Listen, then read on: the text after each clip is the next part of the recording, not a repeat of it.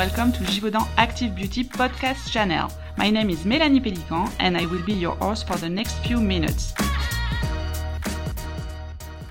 When we've been asked to launch this channel, we were wondering what would be the perfect topic to begin with.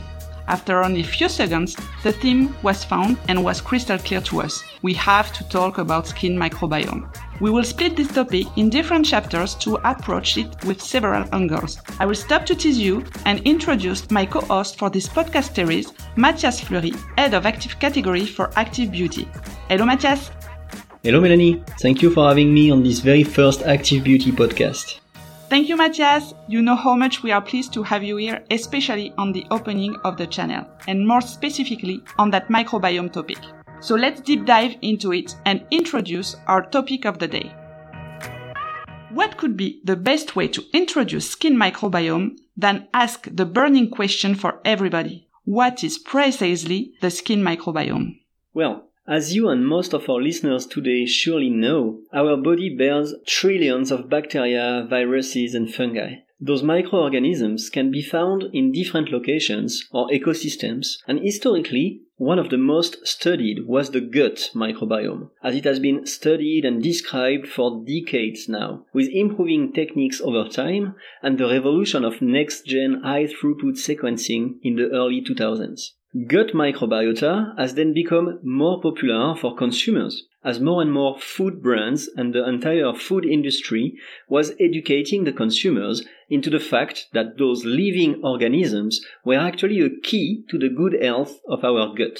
Obviously, we are now aware that these microorganisms can also be found abundantly on our skin, and like in our gut, they play a crucial role in protecting our skin from potential pathogens or against potential skin conditions.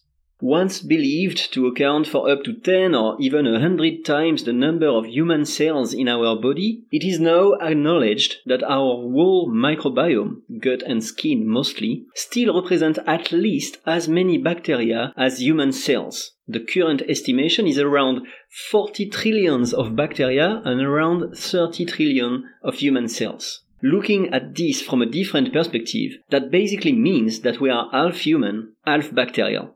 Let's say every human being is unique. Does it mean that each skin microbiota is unique as well, just like DNA?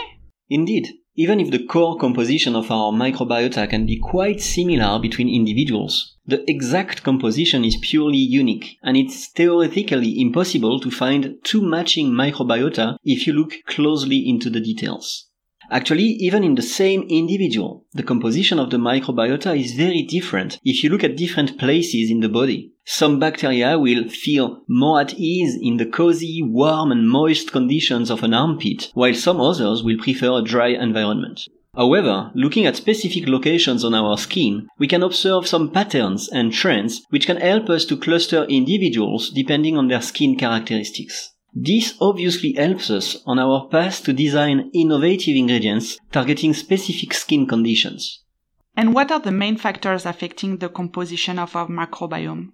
Well, actually, many factors can influence its composition, which is originally mostly driven by genetics and the early life events, with the first exchanges with your mother, for instance. Our microbiota actually becomes fairly stable early in life, perhaps around age 3. But it can still change afterwards, with plenty of external factors. Our diet, lifestyle, smoking, the environment we live in, the weather, air pollution, UV exposure, and so on. And there are also natural changes during our lifetime, linked to hormonal changes, for instance. The hormones involved in puberty trigger the release of sebum, the natural oil that coats our skin. And some bacteria love sebum. That's one of the reasons why we are more likely to get acne as a teenager.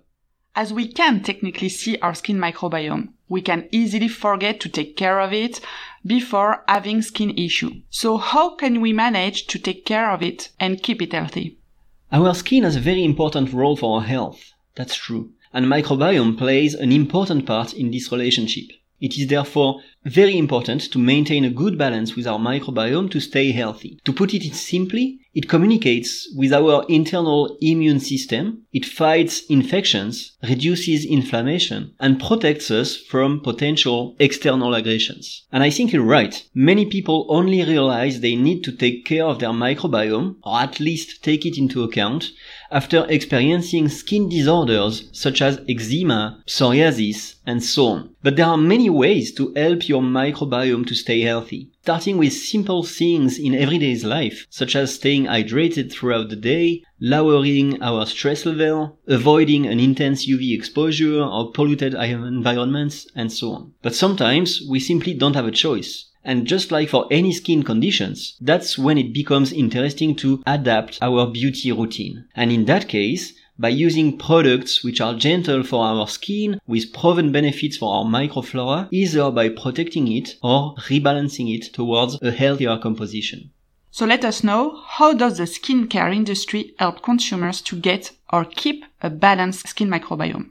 Well, originally, one of the main axes that the beauty industry tried to explore was really similar to the one which was already known by the consumers thanks to the food industry, by using different ingredients such as prebiotics, probiotics, or even postbiotics. Maybe just to clarify things, a prebiotic is basically food for bacteria, and the goal is to give food only to friendly bacteria to avoid potential pathogens to overgrow. A probiotic is, at least in theory, a living bacteria, but 99% of the time, in our beauty industry, you can find claims about probiotics which are in fact lysate of bacteria, which is completely different and definitely not a real probiotic with living bacteria inside. And lastly, a postbiotic is a molecule of interest which has been produced by a bacteria, such as lactic acid for instance, but even hyaluronic acid. Many brands tried to communicate a little bit differently, highlighting the fact that skincare products need to respect our microbiota, and we could see the trend of emerging claims such as microbiome friendly or respectful of the skin microflora. However, today there are no standard methods around these notions. But we truly believe that this will be crucial in the future to reassure the consumers around these notions. Thank you, Mathias, for sharing with us your knowledge about today's topic, skin microbiome. We now have more information about it. We hope you enjoyed this episode, and we are thrilled to be there with you soon in a second episode on the skin microbiome.